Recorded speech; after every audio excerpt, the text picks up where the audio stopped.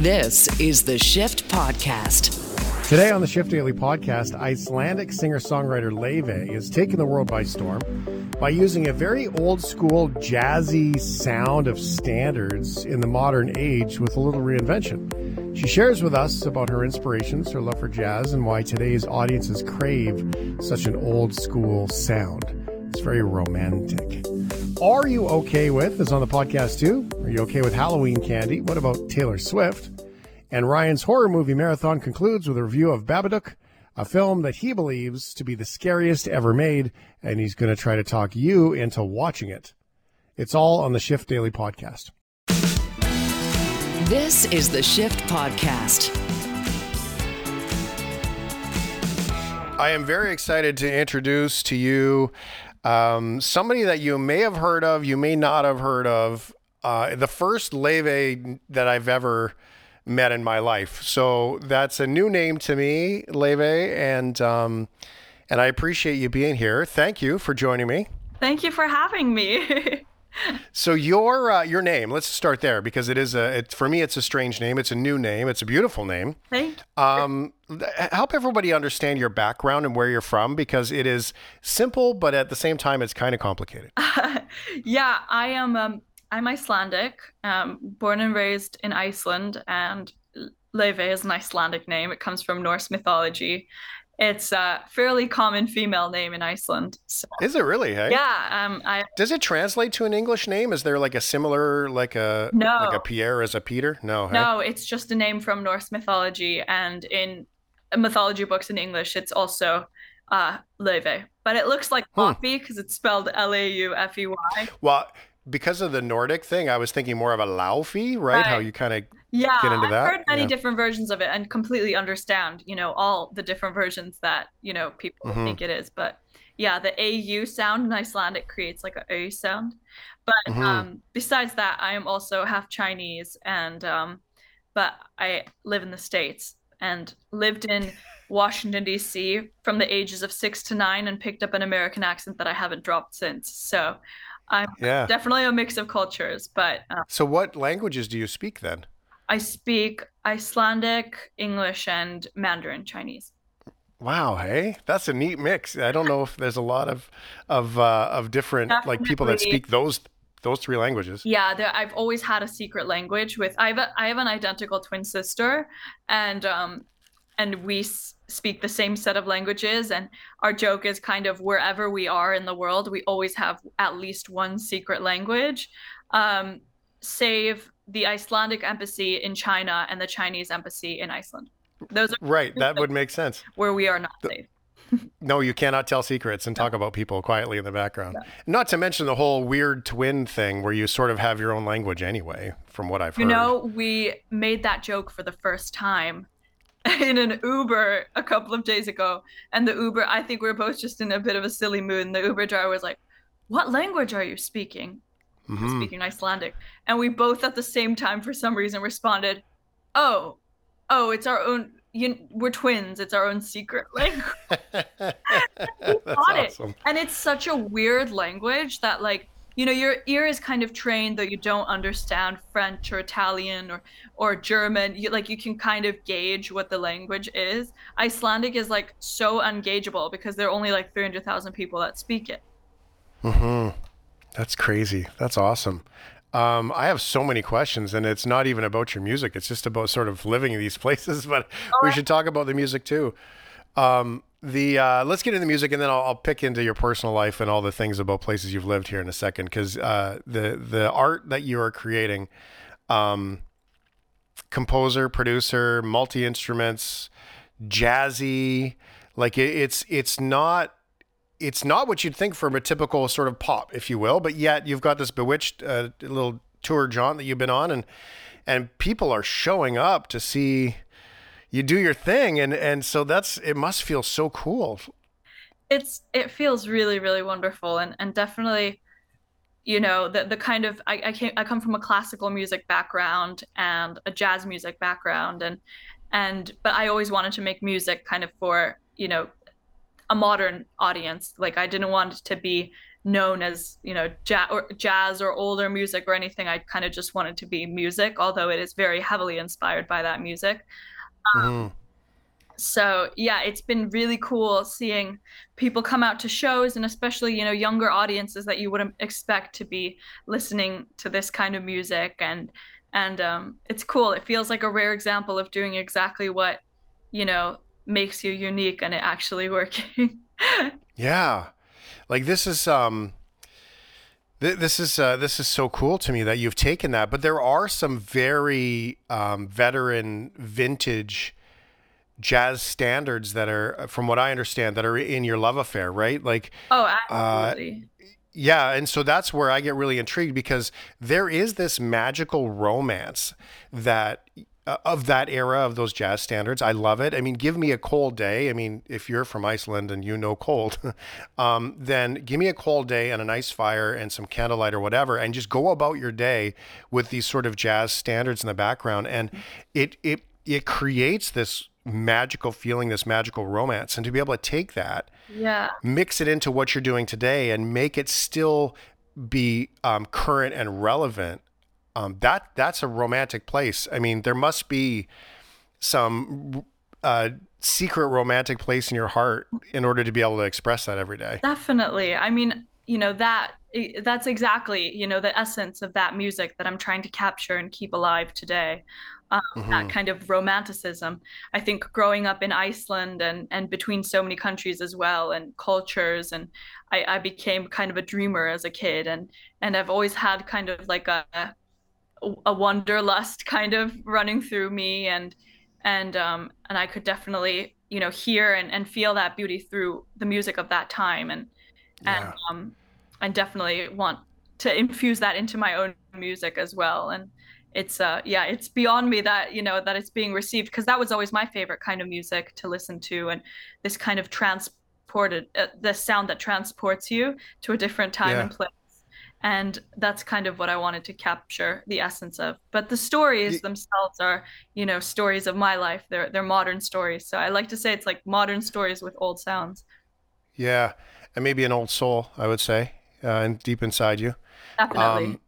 Yeah, and so where do you want to take me then? If you're going to take me on this journey of these old sounds and these new stories, I mean, you had me at Ella Fitzgerald. So when you're looking at, Dream a Little Dream of Me and these kinds of people and the stories they told, where would you take me? Where would you like to take me in your stories? Well, I think one of the most beautiful things about songwriting and I don't yeah, though I think one of the most beautiful things about songwriting is that, every song can be, though it means one thing to me, it may mean something to someone else. Hmm. Um, but I see every single one of my songs as like a little movie, almost like a little story. Some of them are very kind of cheeky and funnier and, kind of set in that emotion of like, almost like a drunken kind of, crush. Whereas other songs you feel crushed because somebody's broken your heart. So I think it's kind of a journey of emotions, and Hmm. but also just transporting you to so I think, these past few years have been quite bleak for a lot of people, and obviously with like political climates and like health climates and stuff, it's like, it's I think what my generation really wanted was a bit of an escape, to be transported Hmm. to something that didn't feel like too current. um so yeah. Yeah, I get that. That's cool. You said bleak, and there was a word, and I've shared this as much as I can. A producer named Chin Jetties. He was with Bass's Bass back in the day, performer and producer, and he used the word in conversation with me recently.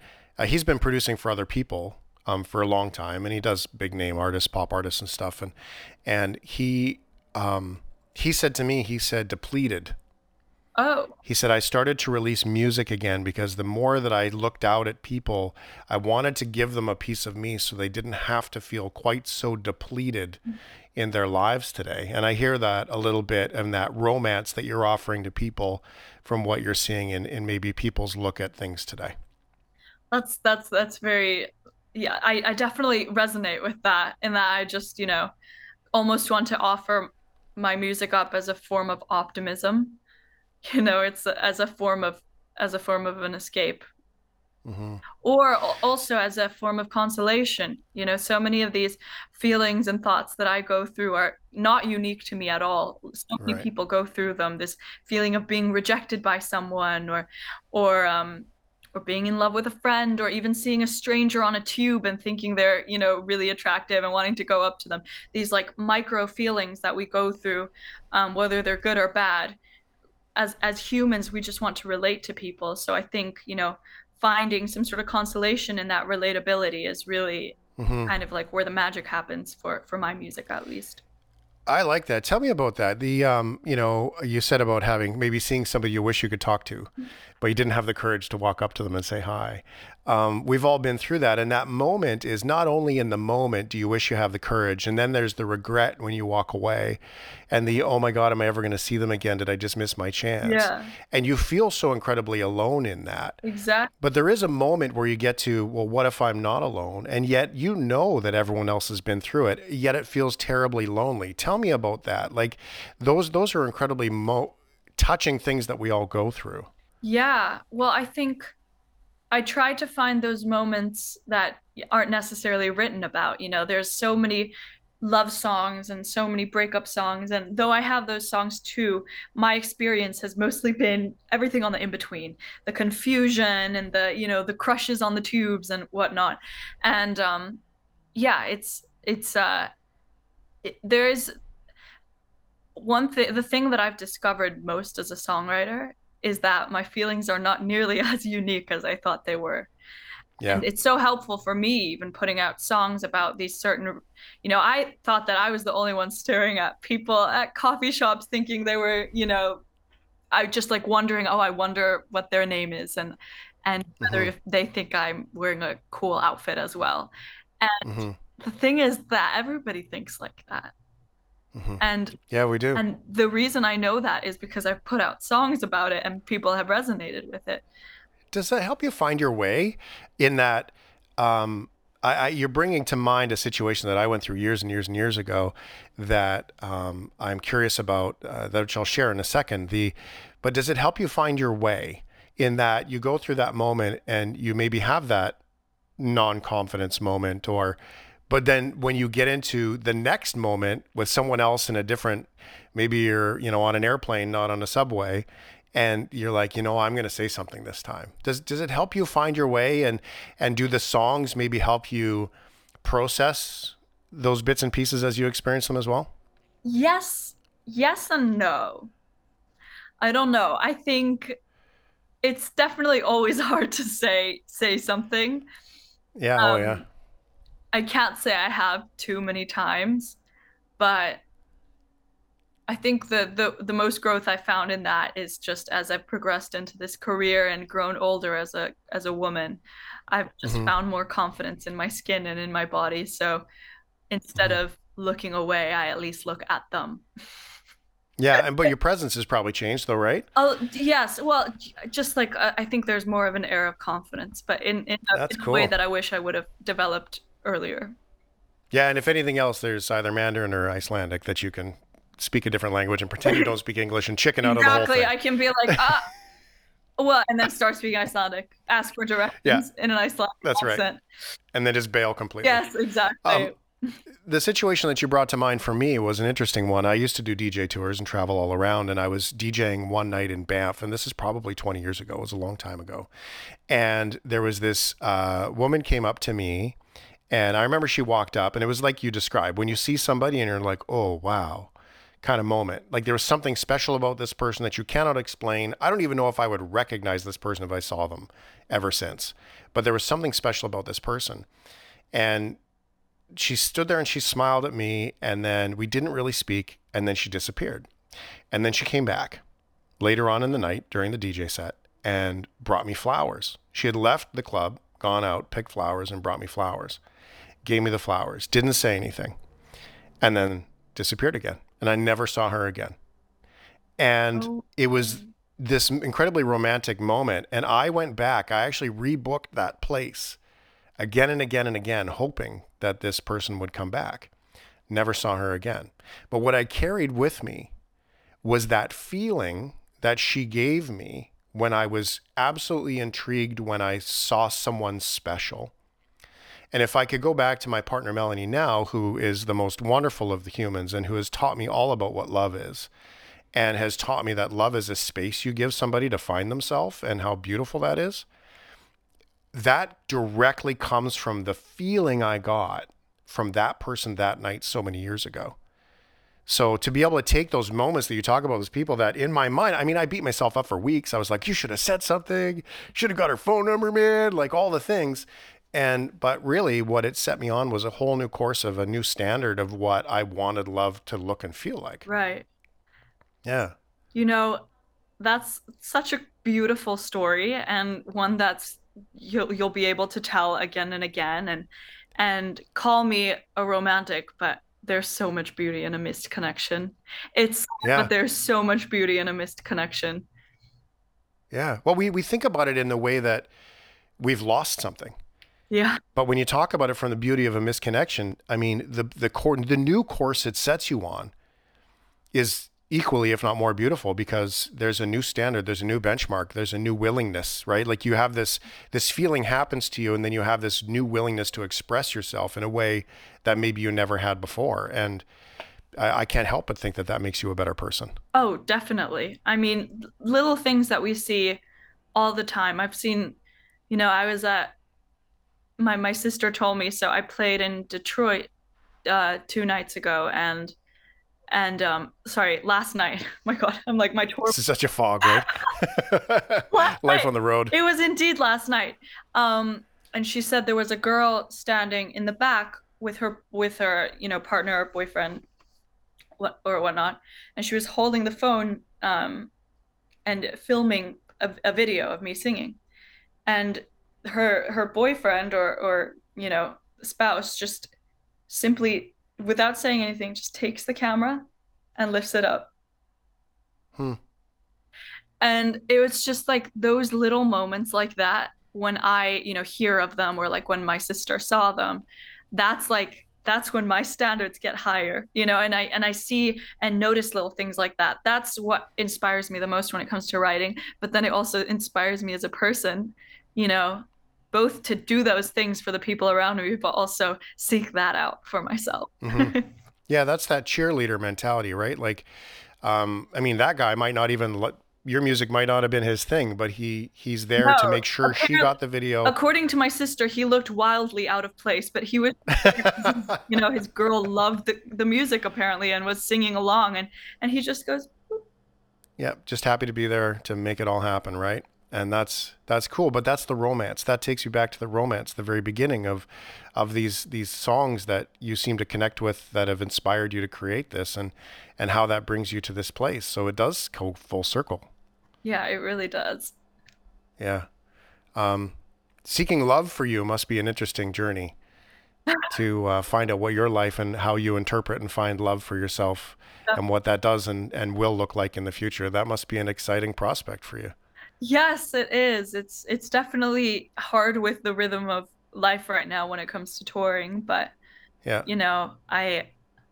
we're all human at the end of the day, and it's one thing that I've really found in the past few years. It's like, as my career has grown and as success has, been more prevalent, it literally doesn't change how I approach, relationships, or having a crush, or being broken up with or rejected. It always feels the same. The joy is the same. The heartbreak is the same. It doesn't change as you get more successful. Like that feeling doesn't discriminate. It just truly feels the same. So it's definitely, interesting, but it's fun. It is fun. It's good for songwriting material.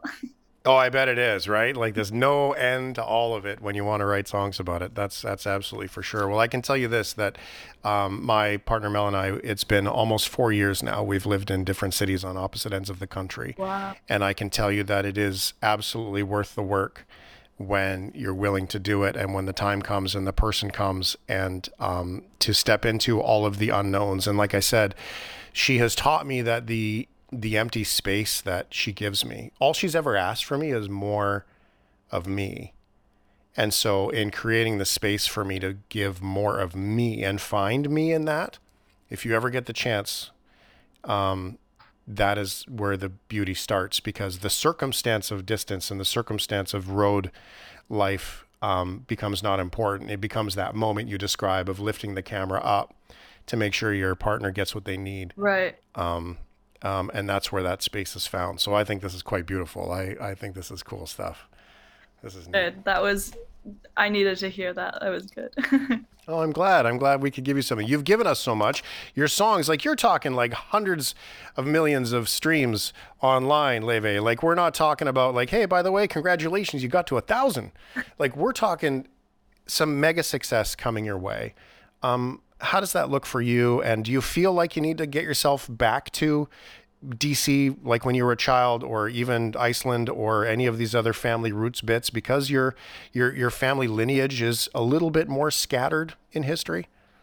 Yeah, I mean, definitely. I was just in China a month ago playing some concerts and seeing my grandmother, and I'll be in DC in a couple of days, playing and recording, and you know, I'm itching to get back home for the holidays. My grandmother's turning 90, and that's kind of my guiding light through this tour to, you know, at the end of it, I can go and spend the holidays at home. I love tour, by the way. Like, performing is my favorite thing in the world, but it definitely uproots you in a way that is very, very funny. I have my twin sister with me on tour, so I kind of do feel a sense of home everywhere that I go. That's nice. But yeah, I definitely feel a need to connect with my roots when I'm on tour. I don't know if it's just like all the traveling and kind of, you know, not literally being grounded, like literally sleeping on a moving bus. That kind of makes me be like, oh, well, maybe the bus should just move home. Yeah. Iceland. But I haven't been Just home to drive back. Iceland in a year, so I think that's kind of mainly where it comes from. Well, I love what you're doing, and I think that the more we are able to hear legitimate stories that we think we're alone for, but we actually all go through, I think that's a beautiful thing. And the more that you are able to share that with people, I'm a bit traditional in that way too, with the old jazzy things. I mean, I've DJ'd dance music all over the continent. But the reality is that there's something magical about that, the touch and the connection that comes with that. So the fact that you're taking that and keeping that alive is beautiful to me. And I say thank you. I think it's great. I look forward to chatting more. I have a million questions for you. Like, I want to know about all things family. I want you to speak to me in these languages. I want to hear more about the stories of the songs. I want to hear, what did this person look like on the tube that you saw, that you wrote a song about? And I want to know the part that you were too afraid to put in the song because it was the one part that you wanted to keep to yourself. Like, I have so many questions like that. Well, I got answers for all of them, so. I love it. So you got to come back, and good luck on the road, and thanks for spending this time. We're happy to share your music with everybody, and I hope they love it too. Of course. Thank you so much. Thank you. This is the Shift Podcast. Are you Okay. Are you okay with 877-399-9898. You can share your thoughts on these stories anytime here on the show. Okay, that would be awesome. Feel free. We always remember 5th of November from Glennie. Thanks, Glennie. Is Glennie's that from the got movie? it. Is that what it is? V for Yes. Vendetta? We Yes. always remember. Is it a true? It's not a true story. Is it a true story? Yes. A guy tried to actually blow up the Houses of Parliament. Now, the part about the guy who wears the costume and kills fascists, that is not real. The Guy Fawkes, though, was a real person who actually did try to blow up the Houses of Parliament. Okay. And so Anonymous, the computer hackers, they were hacking computers in the 1700s. Is that how this works? I don't know. No, they just like the mask and what it represents, so they kind of use it, which they kind of hijacked it now because everybody sees it and goes, "Oh, it's the Anonymous thing." Ooh, but it's not. It's not their thing. They just they are more popular than Mr. Fox. Yes, they are. They are. All right. Although the director was James McTagg. How about that? Yeah. I wonder if he's related to Dan. Okay. Are you okay with Halloween candy? I'm not getting any this year. You know, I didn't get a chance to go trick-or-treating. There's no candy bowls around me. I did, however, buy myself a box of Pocky sticks, not hockey sticks, Pocky sticks, which are like chocolate-covered wafer sticks. They're delicious. That's my candy, and I'll have some later.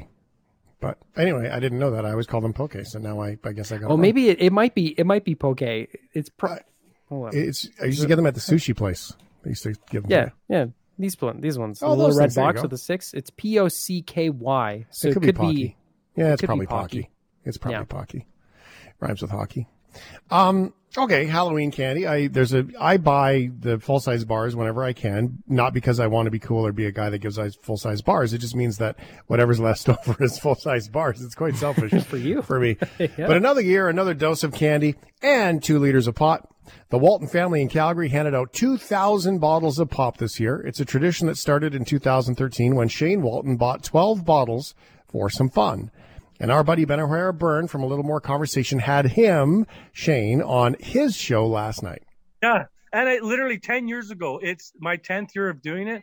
And the first year, we had a few kids come, but it was just like, I just thought it was hilarious. And my wife's first comment was like, why are you getting that? And I'm like, because it's funny. She's like, you're such an idiot. And then now 10 years later, you see her, she's all dressed up, taking orders, like right into it. And I was like, yeah. I'm an idiot, all right. I read somewhere that people thought you must have some sort of back pain business to try and give out something that heavy at Halloween, but everyone seems to really love it. You know what? In the first few years, it was funny because there was so many meltdowns because you'd have like 3 or 4 little kids come from the same family, and then they'd all bring their pop back to their dad. Right. And he's like, "What do you want me to do with this?" And they're like, "Well, we can't carry it." And then he'd have to carry 15, 20 pounds. They try to tell the kids they got to take back 3 and only can have 1. And that, right. Try telling that to a kid. That's awesome. That's Ben O'Hara Byrne with Shane Walton, and he gives out 2-liter bottles of pop. Now, here's the catch. If you go early, you guarantee yourself a bottle of pop. If you wait, because it's the end of the line and they're so heavy, you might not get your bottle of pop. 2,000. I'm curious to see how high 2,000 bottles 2,000 2-liter bottles of pop stack up. That's amazing. You can see it. There's a video they posted on TikTok, and earlier today, it had about 6 million views on TikTok. It went pretty viral. So okay. It looks like the back room of a convenience store when they have overstocked 2 liters. I think I also live in the same neighborhood as this guy. I'm pretty sure I live very close to this guy. Very I should cool. probably go try to find it. How about you do us a favor and you put that up at shiftheads.ca in the Facebook group so everyone can see the video? That would be cool. The Waltons told the Calgary Herald that the tradition brings an awful lot of attention. A few families have found bottles in their driveways the next morning after tired parents decided to drop off dead weight. Some parents try and avoid the stage 5 meltdowns, insisting their kids that they're allowed to just have 1 bottle, not 1 bottle each. All right. Halloween candy. Sure. Let's do it. This next story will start out of context. Ooh, piece of candy. Are you okay with Halloween candy? Oh, I would say the What a best surprise. Halloween candy, like my favorite is Kit Kat, but the one I'm most excited to see in the bag were the gummy cheeseburgers. They came in these little plastic containers, yeah, and it was just a little gummy cheeseburger, and it was the candy you could only find at Halloween, and it tasted so good, and you would savor them. And I would kill for one of those right now. Melanie's kids out trick-or-treating, and they got Christmas candy and candy canes this year. What? Well, and that could go 2 ways, Were they right? Orange, like in black? Well, no, Like, they were Halloween-themed? proper. But think about it: all of your Christmas candy from last year, all the stuff that you didn't get rid of, and how many candy canes do you have lying around that are probably old and gummy and gross? And they're clearly, I think, Mel was like, maybe they're just early, and I'm like, maybe they're just late, and they're clearing out their stock of stuff that they can't give to anybody. Candy canes for Halloween's genius, though. I like that. Yeah, but I remember like you can get flavored candy canes, so they probably make like a black and orange, like candy cane. It's wrong, stuff. but yeah, it is. Yeah, there's one flavor of candy cane, and that is the Mint. peppermint. That's it. Correct. It's the only flavor. Yeah, all the other anything ones else are weird. is you don't belong. Correct. Anyway, a Vicodin might be a nice Halloween candy gift to give out. No, just joking. Don't do that. If you went trick-or-treating in the West Shore of BC last night, you need to check your kid's candy bag. There's an article from globalnews.ca that says the police received a call from an elderly citizen of Colwood who advised they believed they inadvertently handed out their medication to children who were trick-or-treating. The elderly citizen was handing out candy from a single-family home near the intersection of Bett Drive and Charlotte Drive in Colwood. This elderly citizen, who is in their late 80s, probably so excited to see the kids, called police when they realized they were missing several packs of their medication that had been sitting near the candy bowl earlier on in the evening. That's scary stuff, man. It's not funny. Stop laughing, Shane. Police believe at least 4 of these yellow containers, those sort of, like the Monday to Friday pill containers? Yeah. It's like those, except in a 4x. Containing apple-level carb medication used to treat Parkinson's disease may have been handed out to children trick-or-treating in the area, which would give your kids I don't know the consequences, probably not good for them, one hell of a dopamine bump. Police urge parents and guardians who are in the area to please check their children's candy bags thoroughly. If you spot one of the containers, keep it away from the kid, obviously. You can turn found containers into the police or your local pharmacy. Now, if you think your child has ingested this, seek medical attention right away. I don't mean to laugh because it's not funny, and I hope nobody gets hurt, obviously. But this poor little old lady is just trying to do Halloween. I know. And then had the nerve, could have said nothing, but had the nerve just in case. And, maybe put them in the drawer and didn't realize it, but still called police and said, uh-oh. Just that's to be sure. Oh, just good to be on sure. her. That's the integrity part that I love that. That's a good news story as long as nobody gets hurt. The attempt to get in front of it, not be worried about anything. So, okay. Are you okay with, guess what? What? Halloween candy. No way. Least favorite, licorice. Can't do licorice. There's no good flavor for me. I just don't do it. I don't licorice like is licorice. good, man. No fat. Yeah. I don't really like I like the first bite of licorice is amazing. The first split second, and then the flavor is kind of like Hubba Bubba, just goes away, and then I don't like the texture. Thanks. You're welcome. Now you know. Candy is great for Halloween. Not exactly great for your kids, though. But is there a right way to eat your candy? One dentist has found a brilliant way to protect your teeth from candy, and it's not what you think it is. It's, in fact, the opposite. Eat all of it. It's much better for your teeth if you sit down and eat your full bag of Halloween candy at one time. I know it's going to upset your belly, but it's much better for your teeth rather than we're going to hang on to this for the next couple months, and every couple hours we're going to get in there and get some kind of candy out. Dr. Mason says while sugar-free options are obviously better, there are key candies to avoid for better oral hygiene. The worst kind of candy for your teeth is the sticky, tacky, chewy gummies. Something like chocolate, it's not great for your teeth, but it's a lot easier to cleanse and remove from the teeth. So, that's from WTOV, by the way. The dentist said they normally see more patients, especially kids coming in during the winter months, due to this consistent exposure to candy. So if you want to protect your kids' teeth from candy, you can also donate it. I suggest the dad tax. Just take it and take a chunk of it and eat it. But just to be clear, that dentist said what you should do to protect your teeth is eat all of it in one sitting. So if your partner or your spouse comes up and says, "What are you doing?" because of the thousands of empty wrappers on your lap, all you have to say is, "Taking care of my teeth, babe. Protecting my children." There you go. Oh, that's good too. Oh, that's like superhero dad level. Milk right? that. I wish I could use that. That's an amazing excuse. You just become it's like a the dad. best part of having kids. You're going to be a good dad. Okay. Thank you. Are you okay with? Take a wild guess what this one is. Halloween candy? Nope. Taylor Swift. Are you okay with Taylor Swift? There it is. I got to be honest. Okay, I'm a fan. I'm not a huge fan.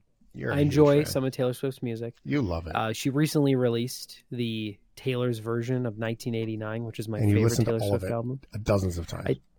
I've listened to the original version. So the Taylor's version, just Cole's notes, she re-recorded her old albums, so she had full creative control over them because she didn't like her original producer. Sneaky deal. Yeah, Sneaky Deal. Not producer, just the Sneaky Deal. All of the new versions are fantastic. This one's terrible. There isn't a single song on it that's better than the original. The production is awful. The drums, the guitars are all gone. I don't know what happened, and the Taylor Swift fans are rabidly defending it, but I'm sorry, it's trash. The original version, very good. Trash, new one. Don't listen to it. But Ryan didn't really listen to it. He doesn't care.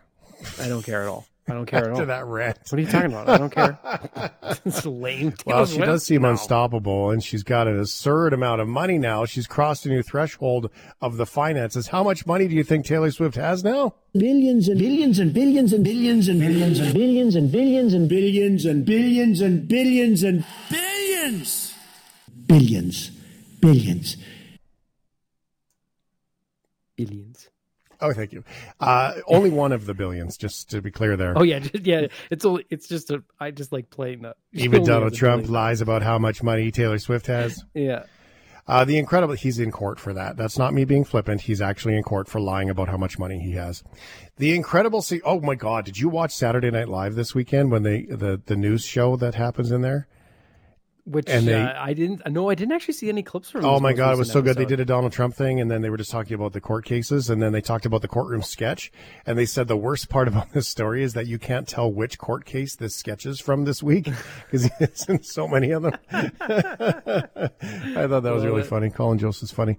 Okay, the incredible success of Taylor Swift because of super Swiftie fans like Ryan O'Donnell and her Eras tour not only brought Taylor Swift's album incredibly to a massive star power, but it's also lined her pockets with quite a considerable amount of do-re-mi.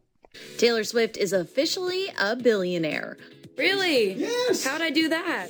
On Thursday, Bloomberg, a financial news organization, shared an article declaring the Shake It Off singer has joined the likes of fellow billionaire artists like Rihanna and Jay-Z. It's just unbelievable. The outlet gave an in-depth look at Tay's finances and road to billionaire status, even crediting her as one of the few recording artists to build a 10-figure fortune almost entirely from her music. It's me. Hi, I'm the problem, it's me. Ryan loves it. That's Entertainment Tonight, by the way. This makes Taylor's money earning incredibly unique is that she's almost solely making it from her music. Jay-Z purchased music streamer Tidal in 2015, owns a stake in multiple liquor brands. He's amassed a huge portfolio of fine art and real estate. Rihanna created Fenty Beauty in 2017, became one of the most influential in-demand cosmetics brands to become a billionaire. As for Taylor Swift, Bloomberg estimates she owns about $110 million in real estate through her 5 properties, but the rest of her net worth comes from the value of her music, record sales, concert tickets, and merch. That's it. What really bumps the pop star's net worth, though, is ticket and merchandise sales from this last tour and all the tours that came before it. Bloomberg estimates that figure stands at a whopping $370 million from the tour alone.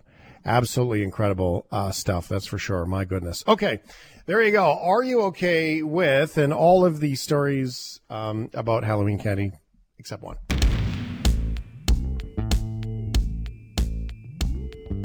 This is the Shift Podcast. The millennial on the radio. It's Ryan O'Donnell.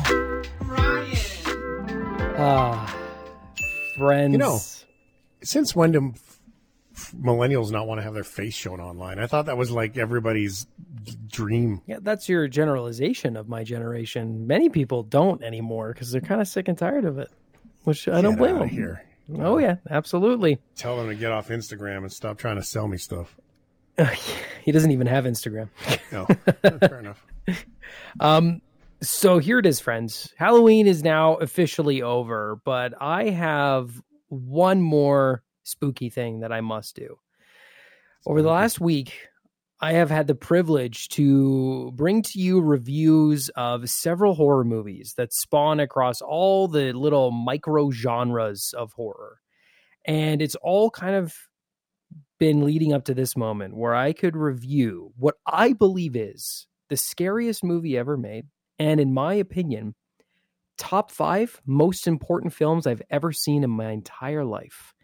So for the last time in 2023, which makes me sad, Jono, would you please do the honors and bring out the movie wheel with all the movies on it, the spooky wheel.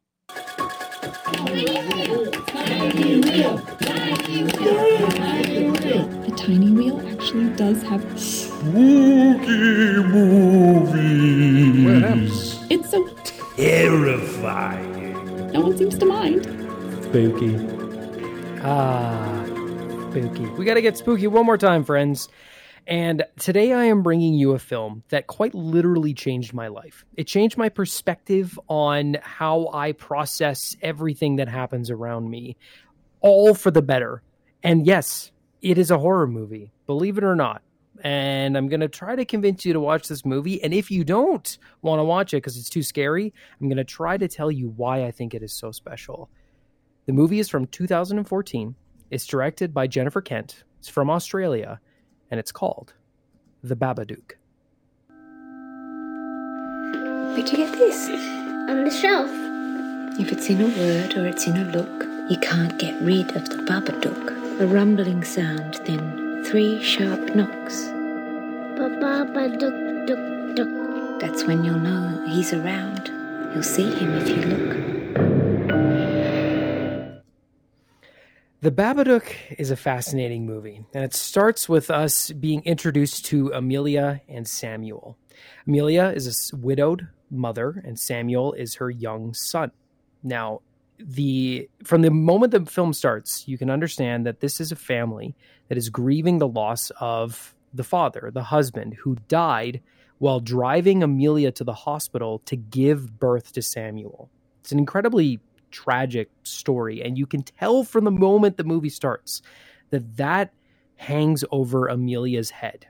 This the first 30 or so minutes of this film is showing you, convincing you of how exhausted this woman is, how she is frustrated with raising her son alone, grieving the loss of the love of her life, and also the resentment that she kind of feels towards Samuel because he's a very problematic kid. He's kind of violent and he's very loud, and he's always talking about how he wants to do nothing but defend his mom. No, he won't let anything ever happen to her.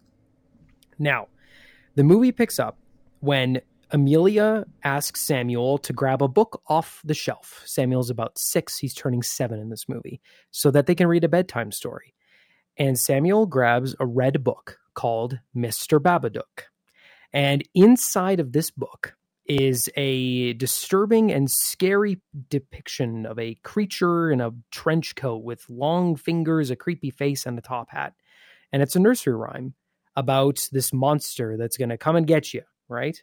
And it's clear that it's kind of, uncomfortable. And if you watch the trailer for this movie, and if you see up to that point, you would assume that this is a monster movie. You would assume that this is about some creature that came from the dark that's come to terrorize a family. And while that's technically true, this monster is not any kind of creature. The Babadook is Amelia's grief. This movie is about grief and how we process it and how it changes us if we don't understand it.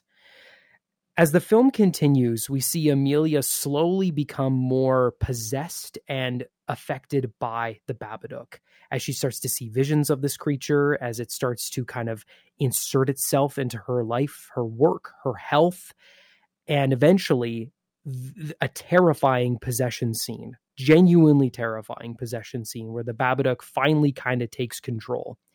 And the movie sort of escalates where Amelia has now been completely consumed by this monster, and her son Samuel, who is aware of the Babadook, who keeps saying this monster is going to come and get us, Mom, kind of has this hero arc where you go from thinking this kid is just the most annoying, worst thing ever to This is the only way that Amelia is going to be saved.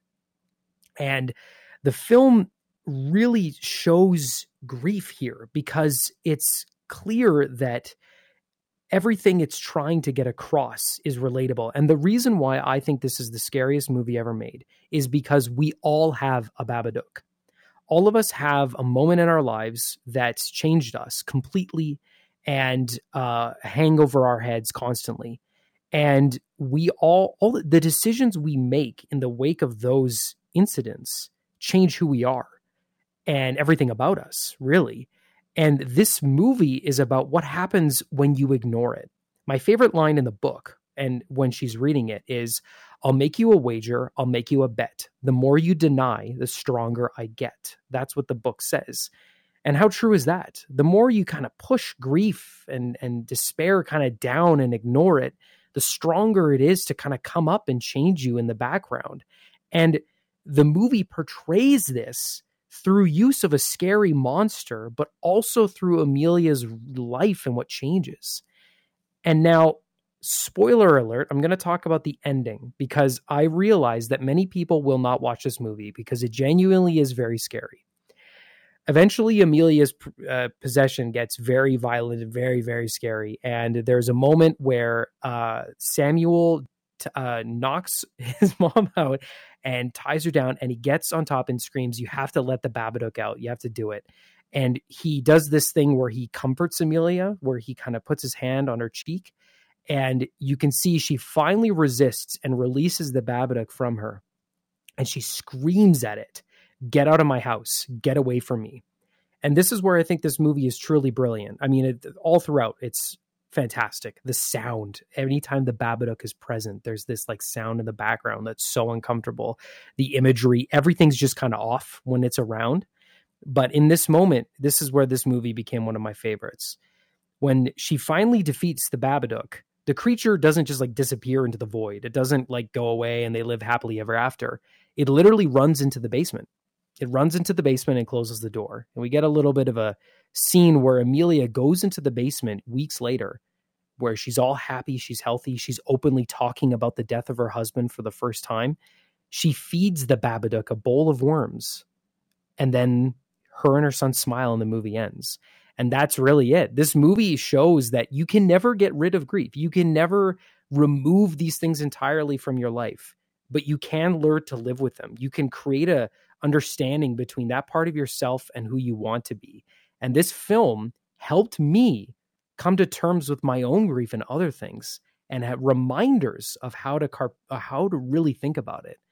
And it's not an easy watch. It is a disturbing, very scary film, but it did change my life. And it is I think a proof that a horror movie can have just as much of an impact on you as a big, giant Oscar-winning drama or huge romance or an action sci-fi. So if you really want to expand your horizons on the horror, watch this movie. But if you've never seen a horror movie before, do not watch this movie. It will mess you up. Work your way up to the Babadook, please.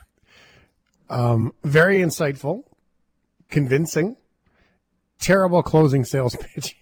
I wish everybody could watch this movie, but it is intense. It is absolutely intense. And go ahead. Do you think Harry Potter is scary? No. Do you think this movie is very scary for people who don't like horror movies? Yes. Okay, there you go. There's the answer. Will not be watching. Really appreciate you sharing the insight. Yes, and that's okay. You could watch like explainer videos on YouTube about the themes. And also, Shane, I know this is radio, and we can't really show it, but I actually have a copy of the book from the movie that is autographed from the director. I have a pop-up book. Yeah, and it is my prized possession. It's handmade. It's got frames in it that aren't in the movie. And it is terrifying to open and look through. It's a pop-up book. Yes, sorry, I didn't even talk about that in the review. It's a pop-up book. Yeah. Oh. Jump scare, pop-up book. Well, that's cool. Not okay, but I'm glad for you. Yes. There you go. Spooky movies complete. We did it. That's a year of spooky movies. thank you. I genuinely really enjoyed doing this. I hope you had fun as well. And I feel very grateful to be able to talk about them. Your review of Pop-Up Book, the movie, is very insightful. I think it's very good. I think it's very cognitive and insightful and grounded and real. And I think a lot of people can relate to that, about taking those things that you've got to, it's the demon in the corner, right? Name it to tame it is what Jody Carrington says. And I think that's kind of what that's all about. That's very great. Well done. Thank you. Ryan O'Donnell, the millennial on the radio, sounding particularly grown up and insightful. He's like a monk now. Thanks for listening to the Shift Podcast. Make sure you subscribe, rate, and review the show, and share with anyone you like. Get it on Apple Podcasts, Google Podcasts, Spotify, and CuriousCast.ca.